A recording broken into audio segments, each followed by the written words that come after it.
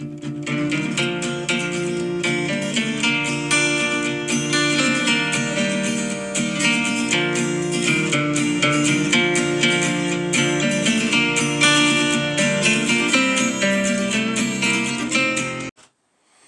y'all, it's Skeeter coming to you from your Home Field studios. Go to Home Field and shop the great apparel, entering code Variety Sports for 50% off your first purchase.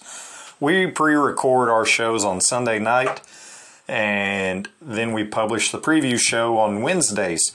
And the reason we do that is because on Tuesdays, Coach Drink has a presser and a coach's show, and so every now and then we know we'll get some tidbits information to add back to the episode. And so this week there's a couple things that we found out that we wanted to add on here real quick. Ennis Rakestraw is going to be out this week. That is a coach's decision on he's having some groin injury that's lingering, and so they're wanting to sit him, rest him, get him back to 100% healthy. Also, Mekhi Miller, the wide receiver, back at practice this week. He suffered a head injury on top of the hand injury that he suffered in the K-State game. And so he'll be back on the practice field. Not sure if that will translate to Saturdays. Also, Coach Drink made the comments about too many pre-snap penalties along the offensive line and said that they have got to be cleaned up or those players might be coming out. So we mentioned Connor Tomlinson and his illegal snap or whatever they call that, and weekly snap malfunctions, and then also Cameron Johnson with holding, false starts, and whatnot. So interested to keep an eye on them this coming week. Also, he talked about personal fouls on the defensive side, got it cleaned up. That's got to be referring to Johnny Walker Jr. in this past week against LSU. And then the Kentucky news that has come out is Bob Stoops is in the headlines for some NIL comments, and I don't think it's all positive. He was asked about Georgia, and he said that they bought some good players. And then also he made a plea to the fan base to give more to NIL. And so he's taking a little bit of online dragging and national media dragging for that. So there might be a little bit of distraction for him and that team going into this weekend's game, so that's just something to pay attention to. But now I'll let y'all get back to the regular scheduled program. Enjoy, MIZ. And welcome to another episode of the Woods Water Mizzou podcast. I'm one of your regular co-hosts, Skeeter, along with me as usual are Case and Cole. How y'all doing? Good. Hey, can I do something real quick? This episode is going to drop on my beautiful wife's birthday, so I want to say happy birthday to my wife. Good job, Case. Good job. Howdy, y'all. And happy birthday, Lindsay. All right, Cole, you have brought on, I don't know how you did it because I did not know Kentucky had internet. But well, he had, good night. Here we go. Jesus Christ. No, he came highly recommended just from a group chat member. I started this thing where I reach out to the next week's fan base and say, hey, you know, who are some of your favorite podcasts? And Mr. Trace was one of the ones that came highly recommended. So Trace, welcome. I guess if you don't mind, just tell our listeners a little bit about yourself and how you're connected to the Kentucky Wildcats. Well, definitely tell that person thank you because that's the first. So I'll definitely put that plaque on my wall of them. There you go. That's for everything. It's finally happened. No. So I'm just from Kentucky. I've been a Kentucky fan my whole life. I grew up as a Kentucky basketball fan for the majority of it. And then I got to, football wasn't much account for years and years. So I can't take credit for being a Kentucky football fan my entire life. I just didn't keep up with it. It was just basketball only. And then probably about 2017, I got to help a fan site around town cover UK sports. I got to learn the whole media process of it for a couple of years. Fell in love with it. And I was like, I don't have any plans of stopping this at any point. But I was like, I wanted to be at every single game possible instead of just doing one here and there because we had so much help. I was like, well, it was 2020. We were sitting at home from COVID. The world had just shut down. I was like, I want to start my own media outlet and see how this goes. So it was about June of 2020 is when I started it. First year was real slow, just hard getting credentials because you're brand new. You got to have to kind of get some foundation going. Then the next year we brought a couple people on, and each year we've just built on and on and on, and kind of got a routine down and figured out the ropes of it. And now it's just, we're just having fun with it, trying to grow everything and just cover UK football and basketball. We try to do the other sports, but outside of that baseball run and volleyball was run a few years ago, basketball, football is where our bread and butter is at, obviously. Right. But yeah, I started, it's kind of funny. I started becoming a UK football fan in 2018. And I have a disclaimer for that. It was the first game of the season, not after the second game of the season when we beat Florida. And it was fun to be a UK fan. I was like, if I'm going to do this, I need to pick up on football too and get some knowledge around that. So I was like, from here on out, I'm going to, follow it. Football just like I do basketball. Well, we won that first game. Then the second game was down in the swamp, snapped the 31-game winning streak. I fell in love with Benny Snell. And from there, it was, it's been pretty fun since that day. So I think I jumped on right before the bandwagon was, fun to be on. So that's kind of how I got my start. And I'm happy to be on here. So thank you all for having me. Yeah, man. Absolutely. Of course. It's, we always joke in the SEC, and we're this is the last year that we're actually the new kids on the block, because next year it's going to be Texas and Oklahoma. So, I think there's always been a lot of, banter back and forth. We've been in the SEC over a decade now. So hopefully that kind of takes some of the weight off of us and A&M shoulders. I don't know. Maybe we're biased. I think we get a little bit more hate, but I always try and, especially since we started doing this podcast, reach out to the opponents and their media sources and find out, nobody knows, your team better than you, for the most part. And so that's why I'm wanting to, we could sit here and speculate all day long about Kentucky. And we talked in the pre-show about how weird, this series has been historically. So just wanted to kind of reach out to you and bring you on and let you, talk about Kentucky a little bit, what we can expect. I think both teams, I can use this as a segue, I guess. I don't know about you. I don't know about Kentucky, but there are a lot of Mizzou fans going into the season that had you told them through week 6 we're 5-1, they might not have believed you. Is that kind of the same boat as Kentucky, or was the 5-1 start semi-expected? Well, as you all know, Kentucky fans are pretty confident, and yes, we do have internet. We've figured out how to make that work. But to be honest with you, we're exactly where we thought we would be. A lot of people may have not thought the Florida win would have happened. The narrative around here, yes, it was. We feel confident that we have a chance to beat Florida every year. I know we went through that long streak, but it's just, I think maybe we're quick to adjust around here. Until about 24 hours until the game started with Georgia, most people didn't think we were going to beat them. Then we all talk ourselves into it every single time. 5-1 is right where we're expected to be. Anything better than that, we're hands up excited. So, this is right where we honestly expected to be 5-1. Yeah. Now, I might be going out on a limb here, but I'm guessing we're both at 5-1 at different ways than what we might have expected. Nobody at Mizzou, outside of the coaching staff and maybe a handful of fans, expected Brady Cook to be top 5 in the country in passing, almost 1,900 yards, 13 touchdowns through 2 interceptions last week, his first 2 interceptions of the year. There was a lot of hype about Devin Leary going to Kentucky, and looking at stats, it does not look like he has lived up to the hype and the billing that he had. 92 of 168 for 1,257 yards, 12 touchdowns, and 5 interceptions. But y'all did seem to strike gold in the transfer portal with the Vanderbilt running back, Ray Davis. I know Florida, they absolutely know who that guy is now. Oh, yeah. It's funny that you say that because that's the honest truth. But the whole offseason, the Devin Leary was our still of the portal. It wasn't Ray. In the fans' perspective, we were hyped about Devin Leary, and Ray Davis is like, I'm just glad he's on our team. It was all about Devin Leary, and it's completely flipped. Ray Davis has been the gold mine of the portal for us, and I think fans would have told you it was opposite.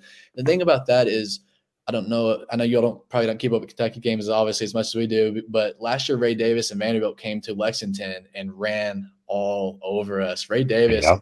we knew who his name was after that game, and there's a couple teams last year that Stoops was like, he handpicked players off that team to come to our team. We got a guy off of NIU, a small school, and I think they went to Ray Davis pretty quickly and was like, come up to Lexington for a visit, and he came, and I think he's obviously, with him and Devin Leary it's still unknown with him, he's got all the credentials. He just passed 8,000 career passing yards. He's got all the stuff to back up, but he's still unproven. And a lot of that, it's more of like a 50-50 kind of deal. Right now, all of our wide receivers we're dropping passes. Before the Georgia game, we led the country in drop passes.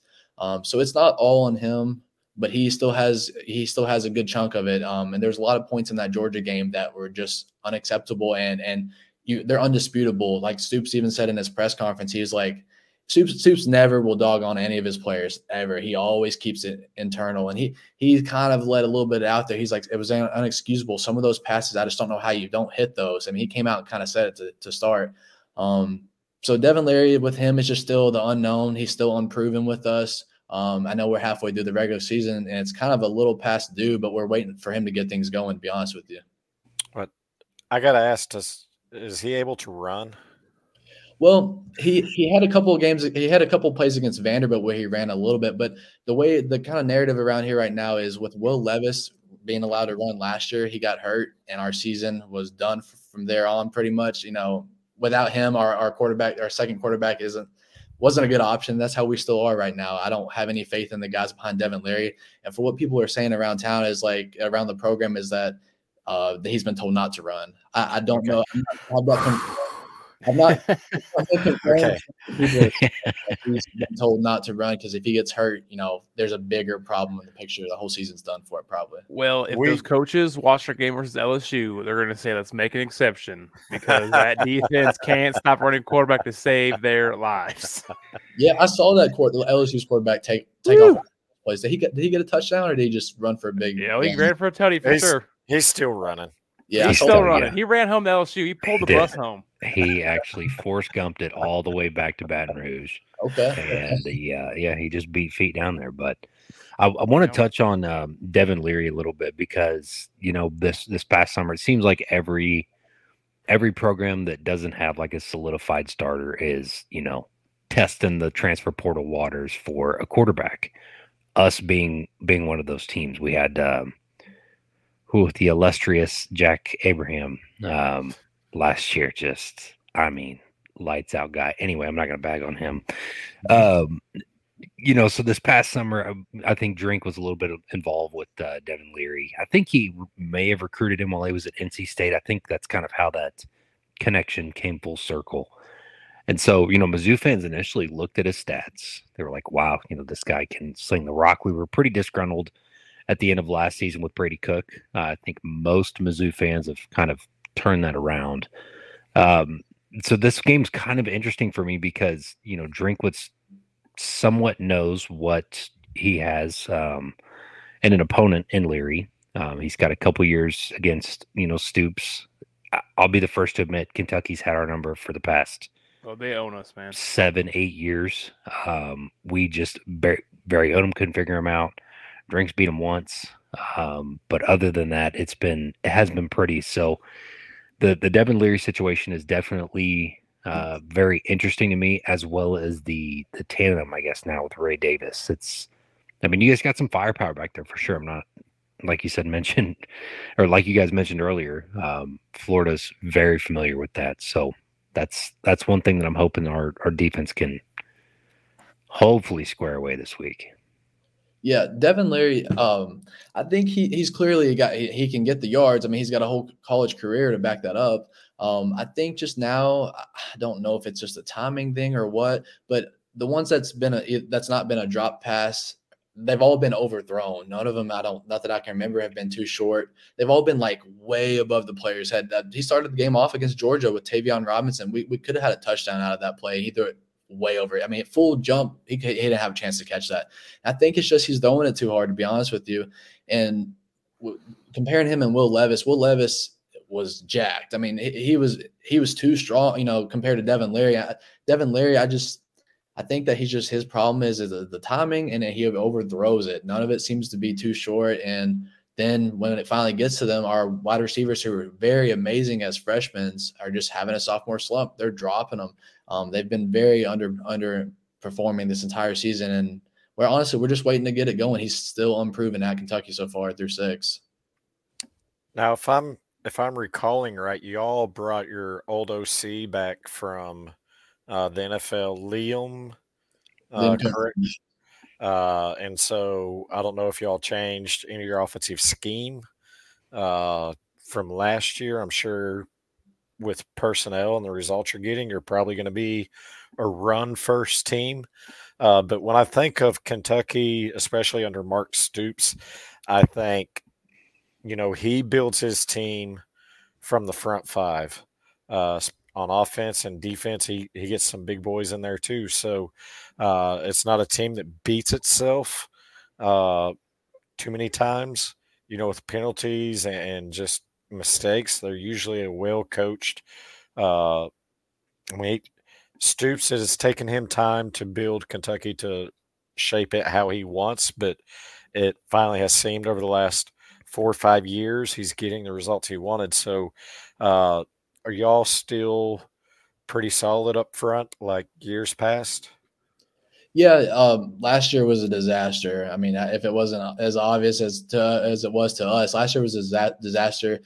This season, we did pick up a couple people from the portal. That our offensive line is definitely miles better than it was last season, but it's got some improvement it needs. It's got plenty of flaws to it. In terms of us being a run-first offense, I would say before the last 2 to 3 years, we've always, it's always been running back you pretty much. And since Cohen got here in 2021, it's been slowly, we got a passing game at that point, and now it's becoming more of honestly 50-50. I mean, the only times it's been more running than passing in the last 3 years is when our passing is not working and we've got to use our running back to bail us out. Thank God we went through a stretch of 6 years with Benny Snell and Chris Rodriguez that you could always rely on them to get you 6 to 8 yards guaranteed every single time. And we didn't know how that would be with Ray Davis, if that would drop off at all. It's clear that it's the same way. So while we try to push the passing game and make it more exciting and promising for wide receivers to come play here, we do lean heavily on that running back to bail us out of situations. So I do want to say it is more 50-50 now about the last 3 years since Liam Cohen got here in 2021. All right. Case, I feel like you haven't really said much here, so I don't know if you had anything you wanted to talk on or ask him. Well, I mean, it's kind of funny because I wanted to actually go through the Leary thing, and Cole kind of got that knocked out for me. Come on, so that's my side there. But I got some stuff. I want to ask you, does the vibe from the Kentucky fan base, this is always kind of a wild game? Like weird stuff happens because, man, you look back at it, and like I said, I'm not afraid to admit it. Y'all own us. I mean, since Stoops got there, he started building this thing. We can't figure y'all out. But, I mean, you look at 2018. Like, I'll be honest, game I was at, my least favorite sporting event I've ever attended by far. Just, you guys had that late run, the untimed down. Look at the game last year. You look at the 2019 game when I think that was the first time you guys had put Bowden at quarterback, and we just got destroyed by a wide receiver playing quarterback. It, from our side, is just a crazy game. You can just circle me like something weird is going to happen when we play them. I hate this game every year. I do too. I really do. I honestly pick us to lose against you guys every single season because I just know something crazy is going to happen, and it's not going to go our way. Yeah. What is there like kind of thing on your side, like something's going to happen in this game, or I don't know. What's the vibe on your guys' side? I think you are right in saying it is a weird game. Weird things do happen every single year, and if it's not some specific play or a kicker getting injured or something like that, or a quarterback running it, the whole entire game, it's just like I was telling you all before we started earlier that it always feels like we can't get things going. We underperform. We're slow on offense. But I definitely can say that we do see this as a win every year. Like kind of going off what you said, not to throw any hate, but like we don't see this as a chance to lose. And that kind of leads me, if I may ask you all a question, I really want to know your all's opinion on this. I think it was 2 years ago. There was a interview of a Missouri player saying, Kentucky's our rival. We get up for them. And to be honest with you, Kentucky doesn't see Missouri as a rival at all. And all the UK football players that were online, like, what is this? What is this? Do you all really see Kentucky as a rival? No, that's not really what Martez meant by that. What Martez was saying is that he's tired of losing to you guys.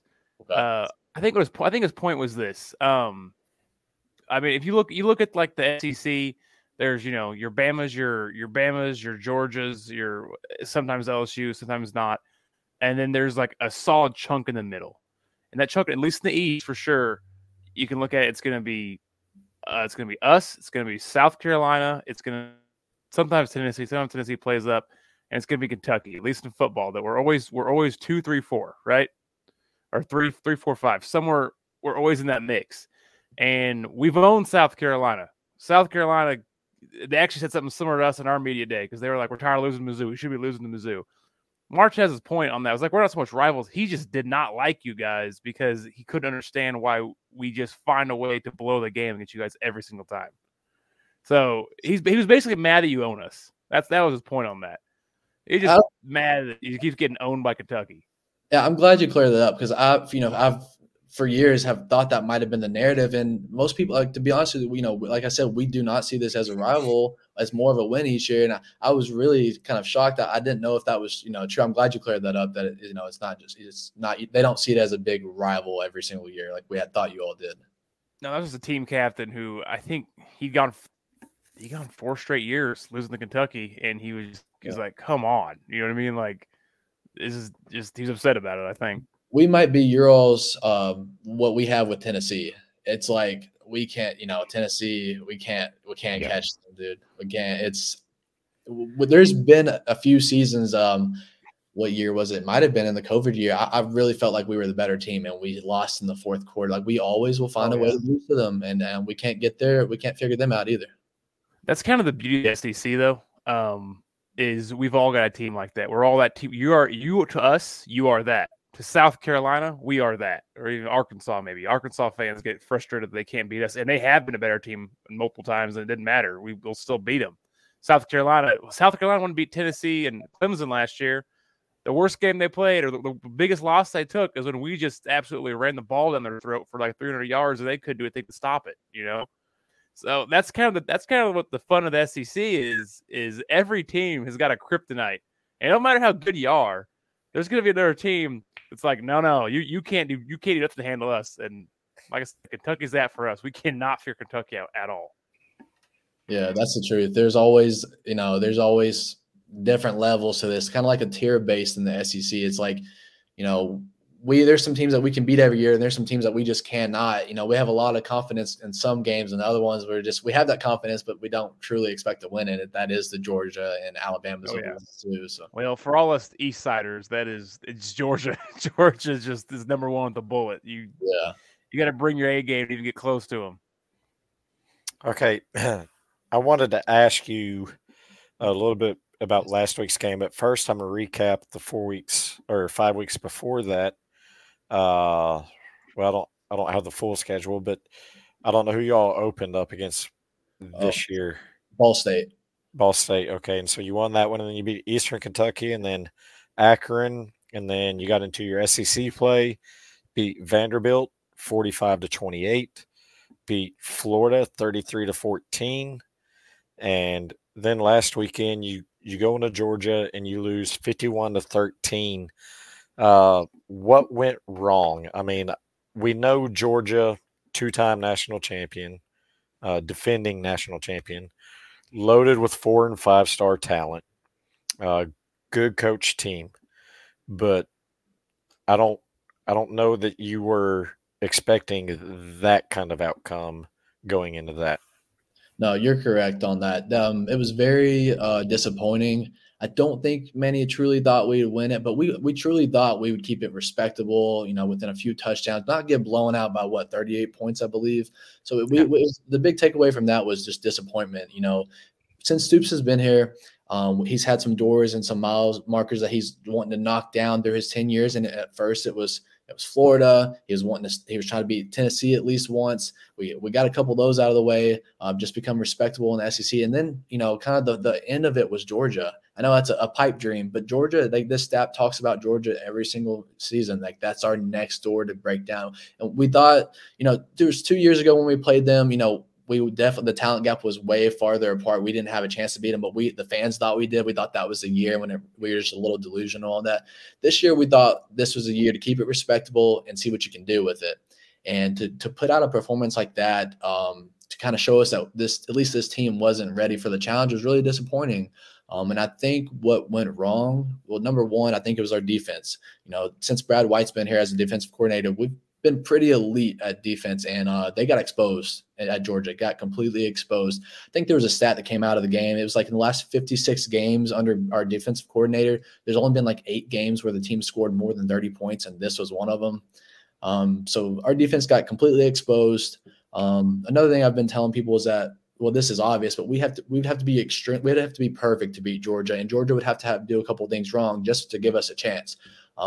We beat ourselves on a lot of things, overthrowing passes that were wide open to wide receivers, the self-imposed penalties by our team, like a couple of things that just is like, you're not going to beat Georgia at Georgia when they've not lost in 2.5 years by doing those things. You've got to be perfect. And when you're not, I didn't think it was going to be that bad, but, we kind of did deserve to get handed a little bit.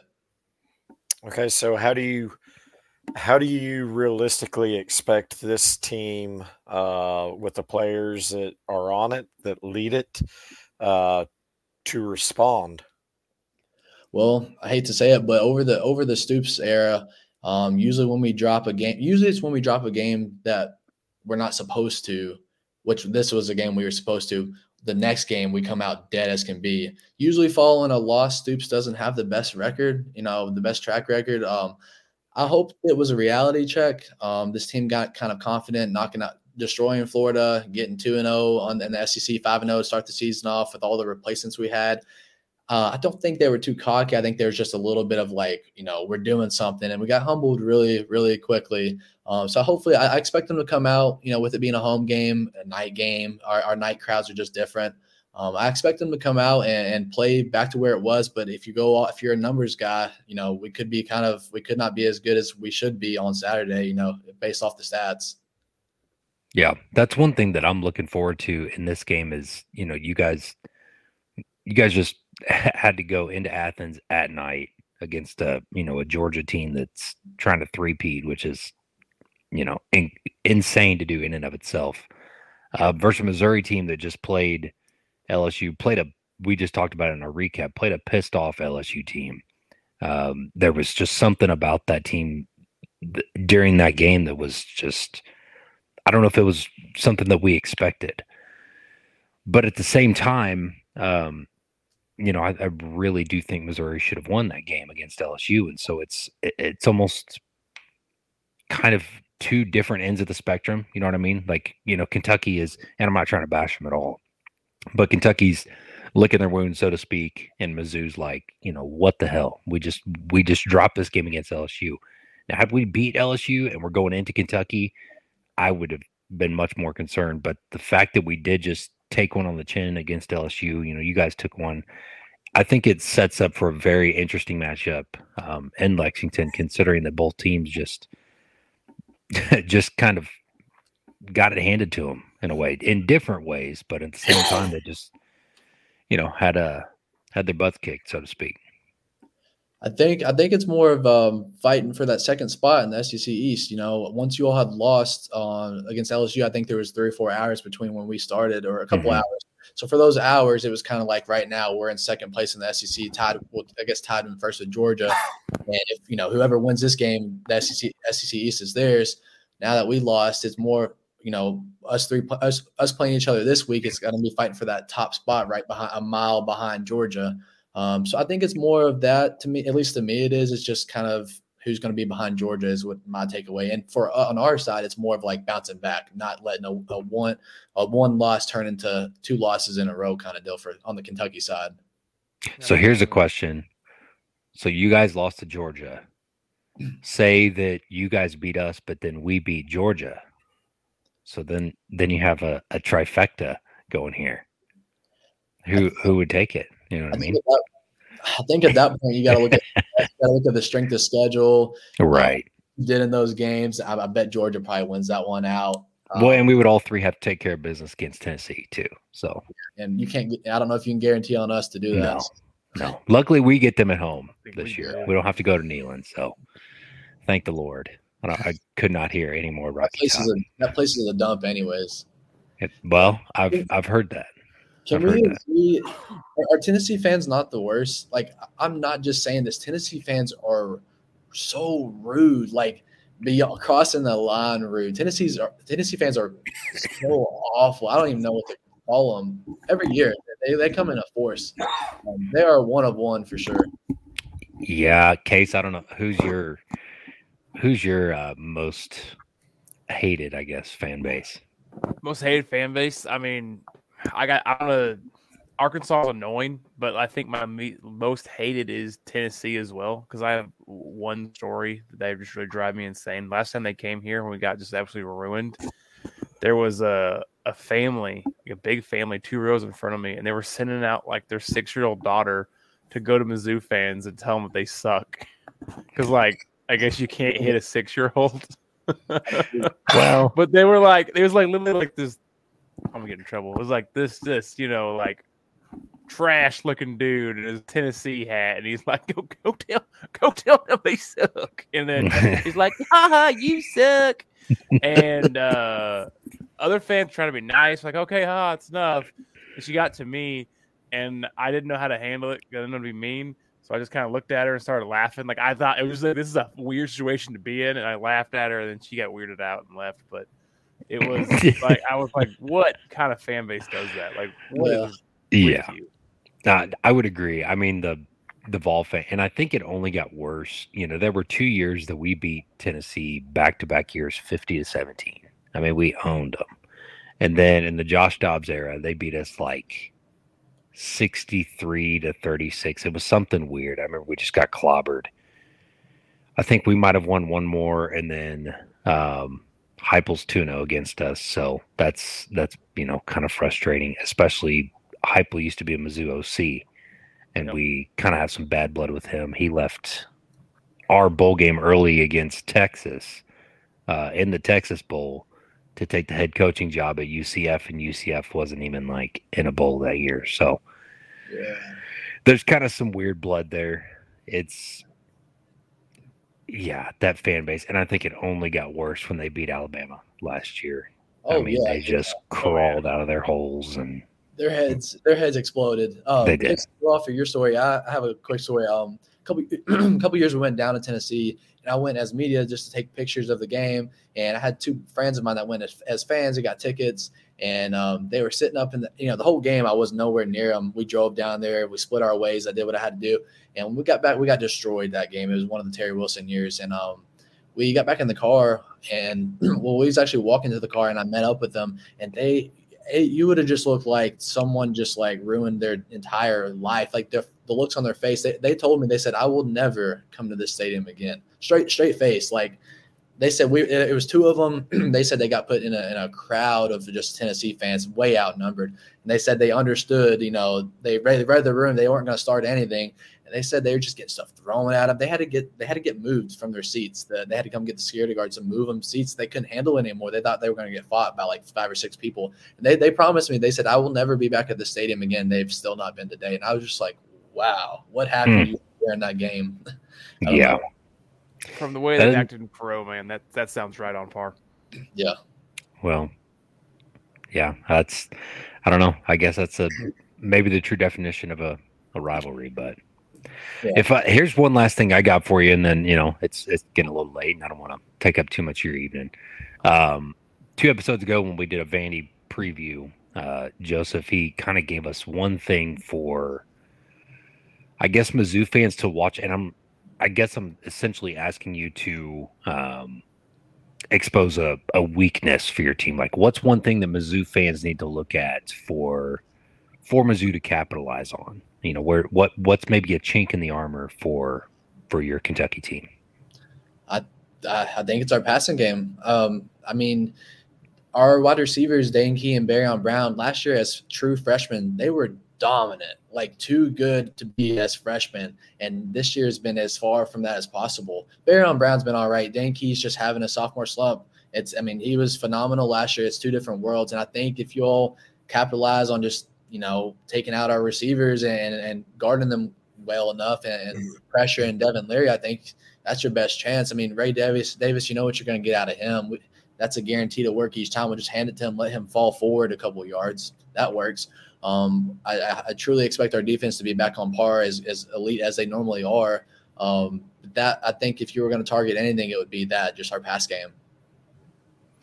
Good deal. That's kind of what I was thinking too. Just looking back through some of the statistics on how Leary's played, and I don't know. Again, we've mentioned it multiple times, but this is a weird game, so who knows? Hopefully, this isn't Devin Leary's breakout game. Hopefully, it's against Tennessee. But that's my big fear is his breakout game. Our secondary has been a little soft. I'll be honest, man. That's my capitalize for Kentucky is attack our secondary early and often, because I think they're hurt. The safeties are playing way down from where they used to, and like talent wise, it just seems like they're talented, but it's like not playing as well. And I think we're really soft back there, like weak. Just like there's not enough guys to go around, and it's hurting us really bad. So this might be the get right game. Yeah, another thing I might touch on is that Mizzou has done through 6 games. Mizzou's done a pretty darn good job of limiting running backs to yardage. I mean, we haven't had Will Howard kind of ran all over us, from Kansas State, quarterback for Kansas State. Jane Daniels is Jane Daniels. I mean, he's a world-class athlete. He's a potential Heisman guy. I don't know what kind of year he's going to have, but if Mizzou can contain Ray Davis, if not, it might be either a barn burner or a long game for us, one of the two. Yep. If Devin Leary doesn't have his breakout game and doesn't get things going, I'm not confident it's going to happen because, like I said, it's halfway through the season and still, it's not completely unknown. He's shown a few glimpses of it, but he's not been what he should have been at Kentucky so far. And if he, we're getting too far of just making excuses of it being early. The first non-conference 3 games that were against small schools, hiding some things for Vanderbilt and Florida and Georgia and not exposing it all to start the season. I'm not confident if you don't get things going pretty quickly, if it's going to happen here. Are you all coming up to Lexington for the game? Wish I could. Yeah. Wish I could. I was going to say, if y'all made the trip, we could get you some of this brown water, some of this bourbon. Get you some. I actually, so I live in Columbia. I went out to Huntington, West Virginia this past summer to a good Army buddy of mine's wedding and went right through Lexington. Stopped and took, as a joke, play on the last year's game, stopped and took a picture in front of Kroger Field saying I finally found where the tackle box ended. And it was right here in front of Kroger Field. So I don't know, man. It'll be it's beautiful country down there. I'll give you all that. It's a pretty drive, especially Eastern Kentucky. I think the best thing to come out of Eastern Kentucky is Tyler Childers, but that's just my opinion. He's in his own category, in my opinion. He is. Yeah. He is. There's a highway there. I forget what highway it is. Him, Chris Stapleton. There's like 5 or 6 juggernauts that just came within 10 miles from each other. It's really odd.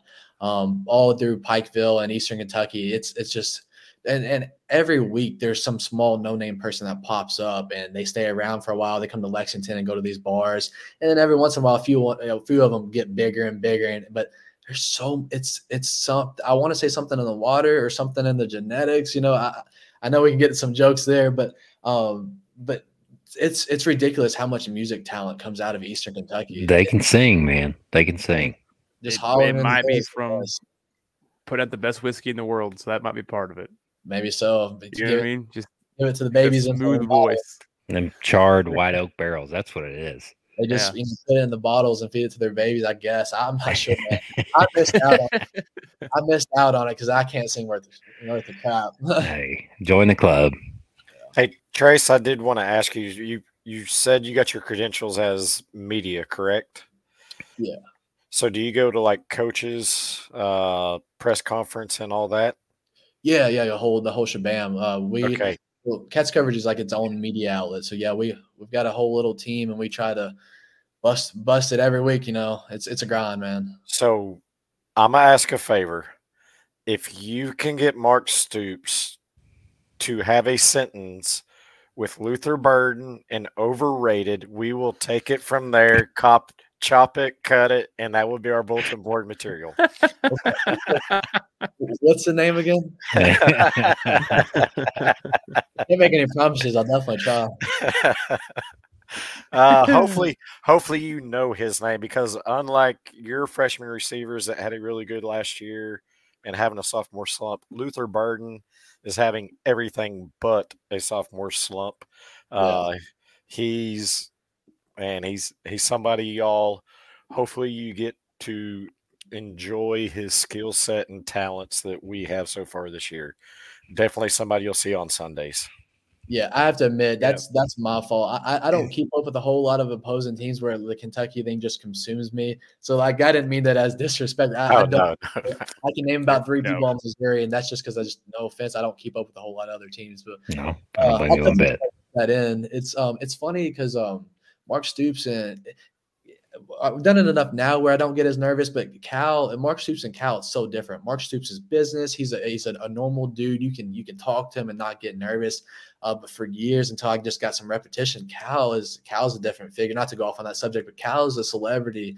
He can be tough sometimes to ask a question, especially a joke one. Mark Stoops is where you got the best chance to get that off on, unless he's pissed.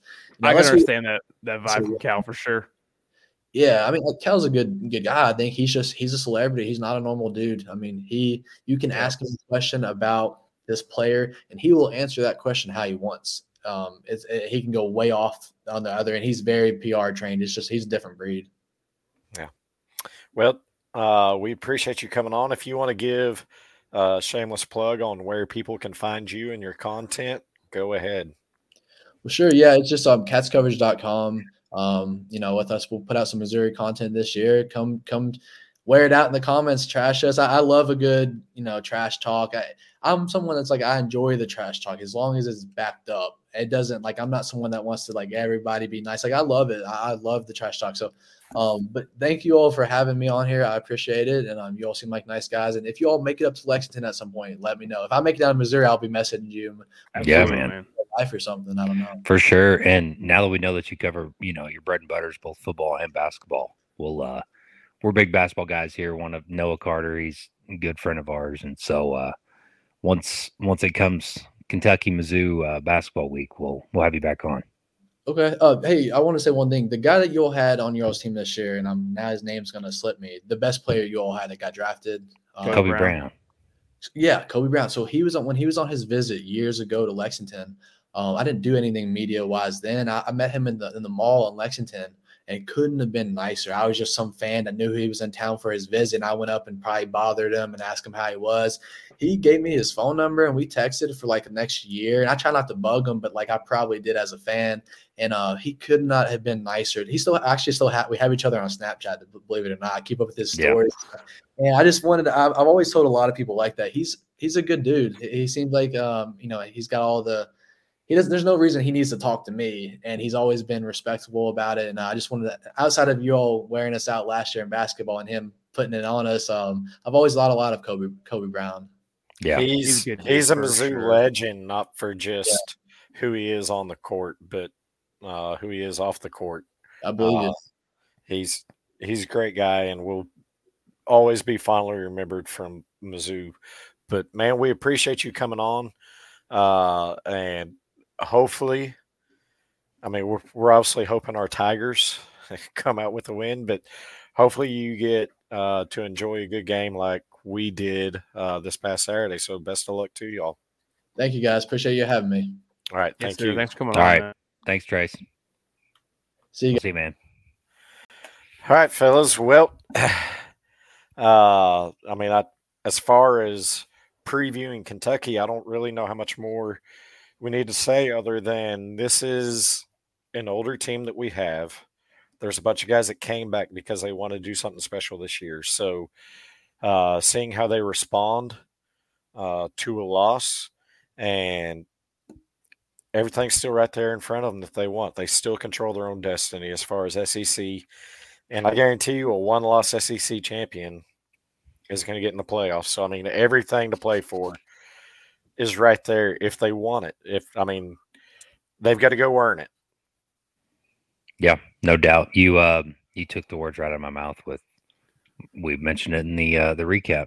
Drink, Cody, D-Rob, and Javon Foster all said it's how we respond, and that is exactly what we're looking forward to. We talked about Devin Leary, how it could be. Hopefully, it's not, but it could be a breakout game. It could be some of the same of what we've seen. So, yeah, I think Trace did a great job kind of covering it. It's always good to get a good media person on there and not just some Joe Blow like us. Like us, yeah. No, I think Trace did a good job. Also, though, I kind of want to back up and look at bigger, really pull the camera back here. This is absolutely a team that gives us fits as a program. It's given Drink fits besides first season. We said we wanted to make that next step. We wanted to really grow the program. Like, let's look at a reality. That does not mean going to the playoff or winning the SEC, but it does mean winning 8-9 games. And it does mean taking care of these teams that, like I said, I'm not trashing Kentucky. I'm saying you look at like where we all sit. They're in the same tier of SEC football teams as us. Just like us, South Carolina, them to us, we can't get past them. And if Drink can knock this down and get this one off the list, it's going to go a long way for raising the value of this program, I think, in SEC eyes and recruits' eyes and the fan base's eyes. So I think this is a big opportunity for Drinkwitz. This could be a big win for him. Could really seal that this program is going forward. I think you can safely say, and it sucks to say it, but over the last 8-9 years, Kentucky has probably surpassed us in the tiers at SEC. Like they're the potential to be the two, and we haven't came close to it. There was the 2018 and 19 season that there were hopes that we could get there, but just did not get the results we wanted. So this is a great step for us to when we think Kentucky. I mean, I'm sure everybody thinks basketball and that football's a secondary thought. And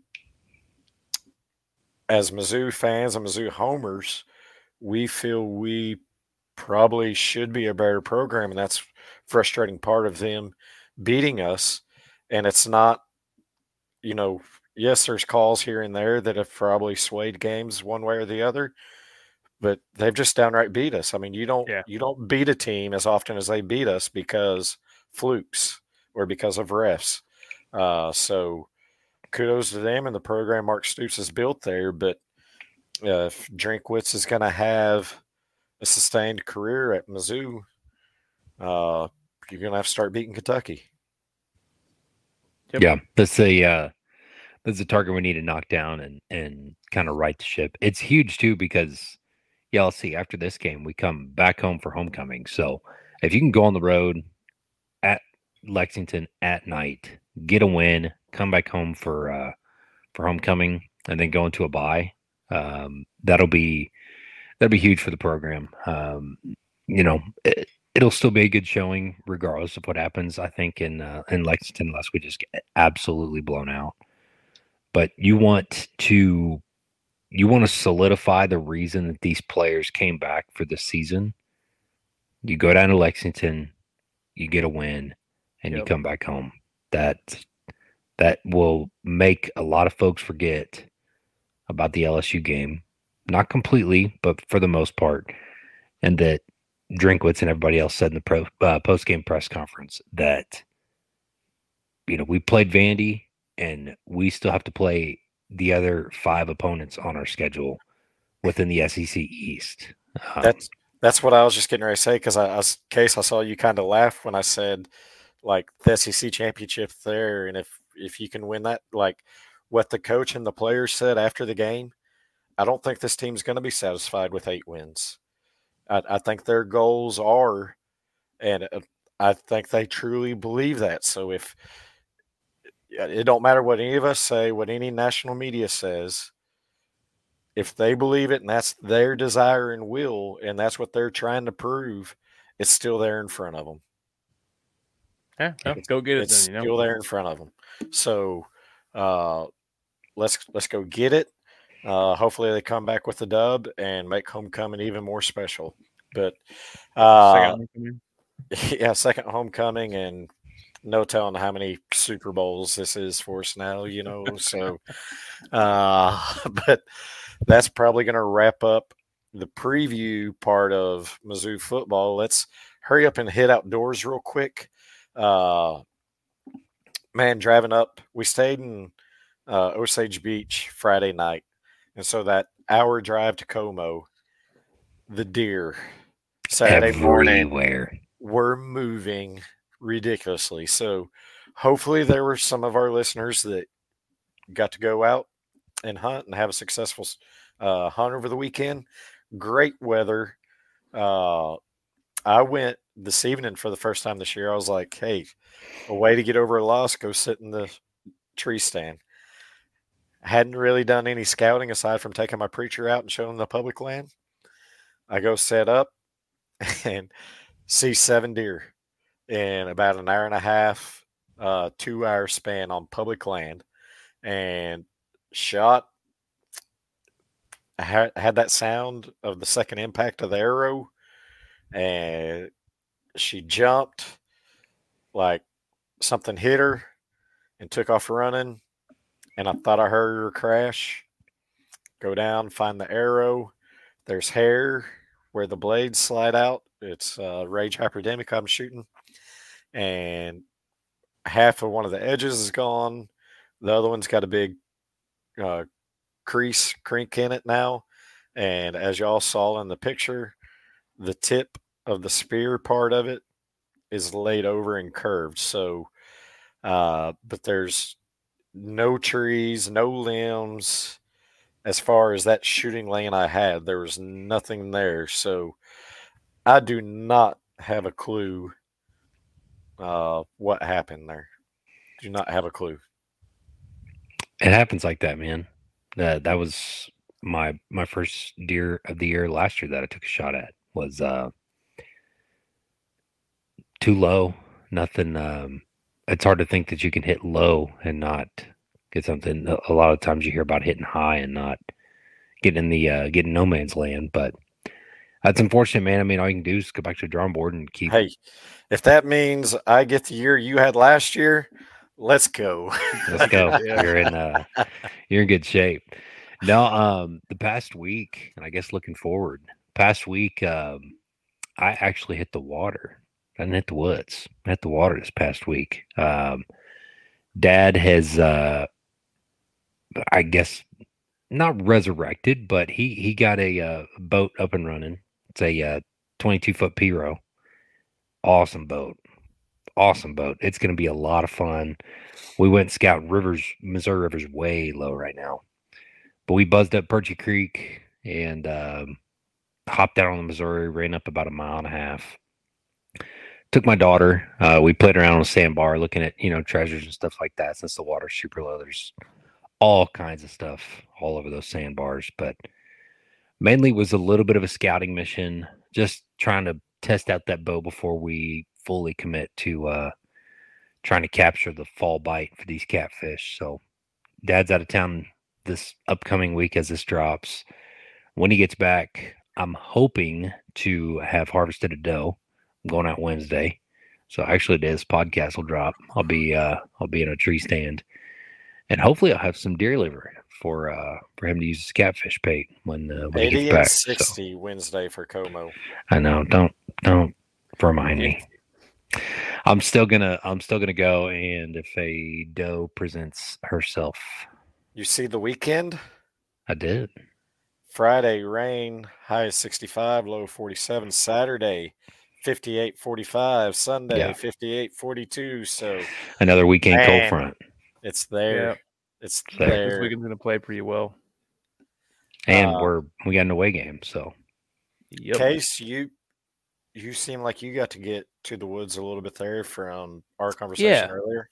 Yeah, no, I did. I went out Friday after work, not real long, couple hours sit, didn't see anything.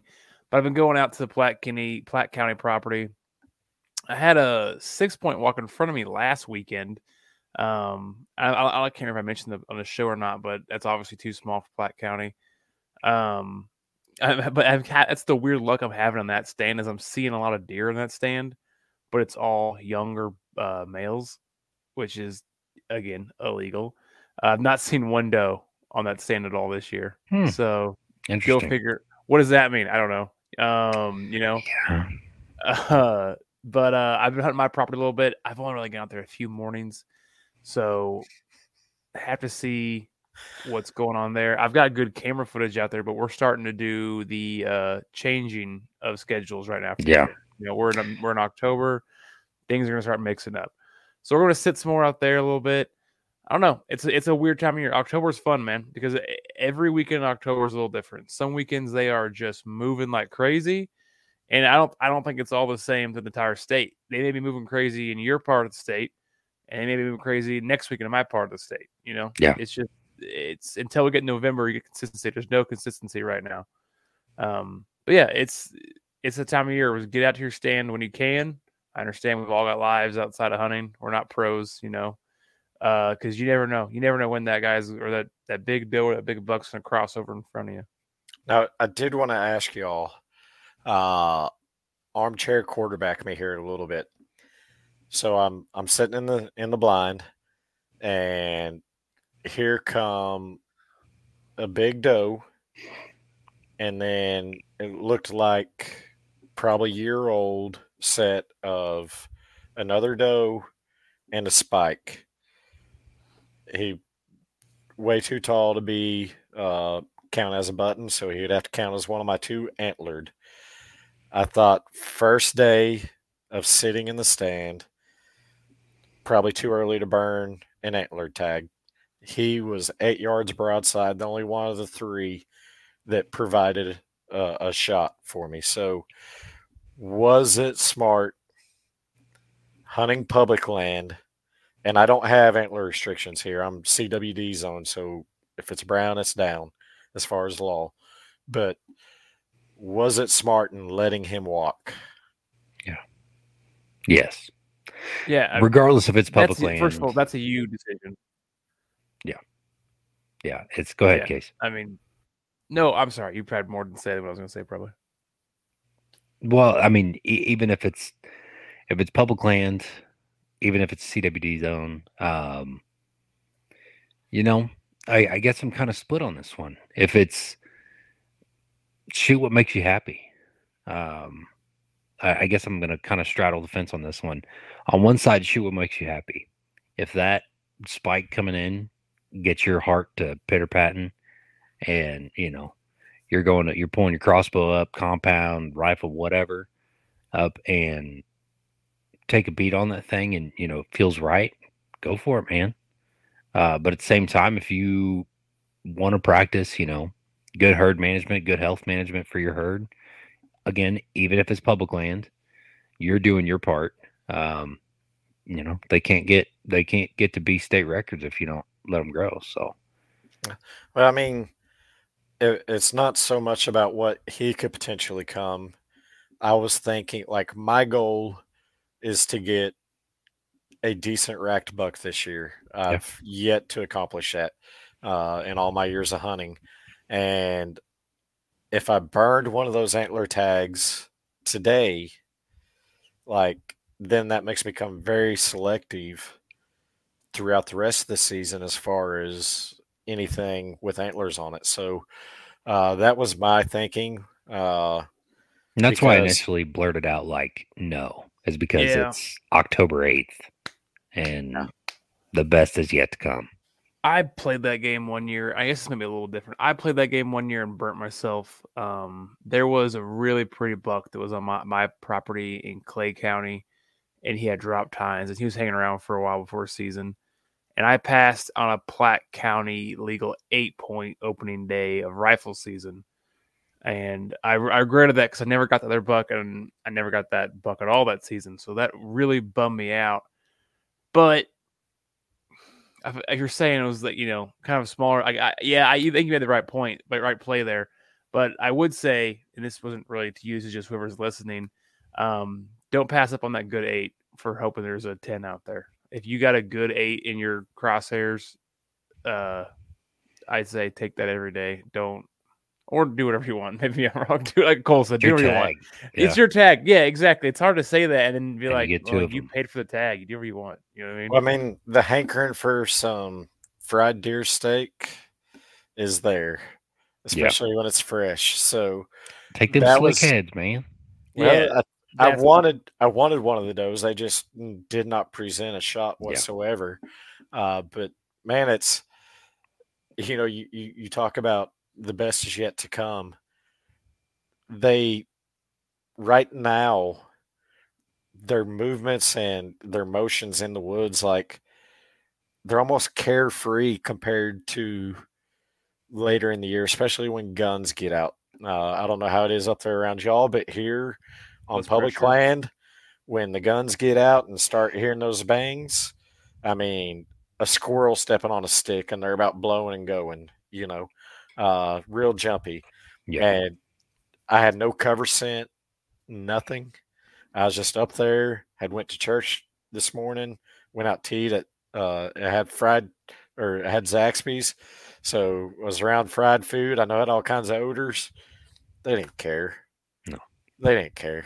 I don't know, man. I got winded last weekend. I got winded by a doe from, I thought, way too far away. And I had cover scent on. I was in clothes I had just washed in the decenter the night before. And maybe I was in a bad spot camo. So I don't know. Up here it's a little different, but I think up here is a little different for me because I hunt private land primarily. And, my biggest pressure I get is from the other farms around my farms, shooting deer. Like, hell, I heard 3 gunshots this morning. I imagine 3 does went down. And this is rifle antler season right now. So I imagine 3 does went down. They can be the same herd. I'll be honest, I kind of like it a little later because they're a little more carefree for at least us a little later. I get those bucks walking around like idiots, all horned up. They don't care about they smell me just wrong. They'll keep coming through there.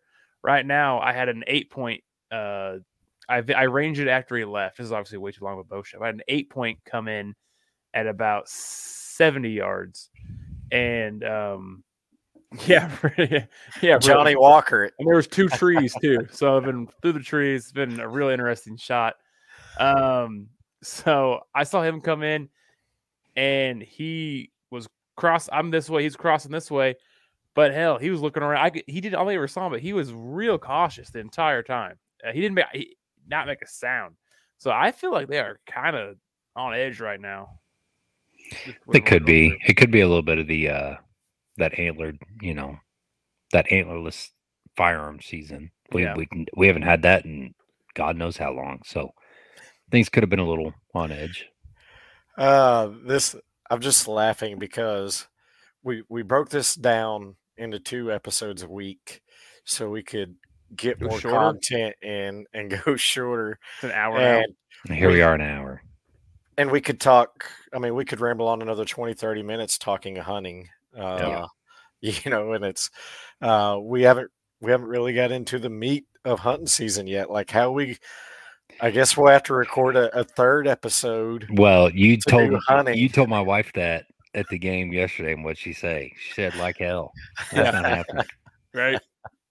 Oh, I'm saying one setting like we do now, all Sunday night, but just a separate episode of hunting. I got to get up in 6 hours and go to work. So yeah, that's 2 of us. But all right, to those that are staying in state and going out hunting in the great weather headed up this week, best of luck to y'all. Hopefully it's a safe, good harvest for you. So I think I forgot to mention at the beginning because you threw me off with wishing your wife a happy birthday, which happy birthday to her.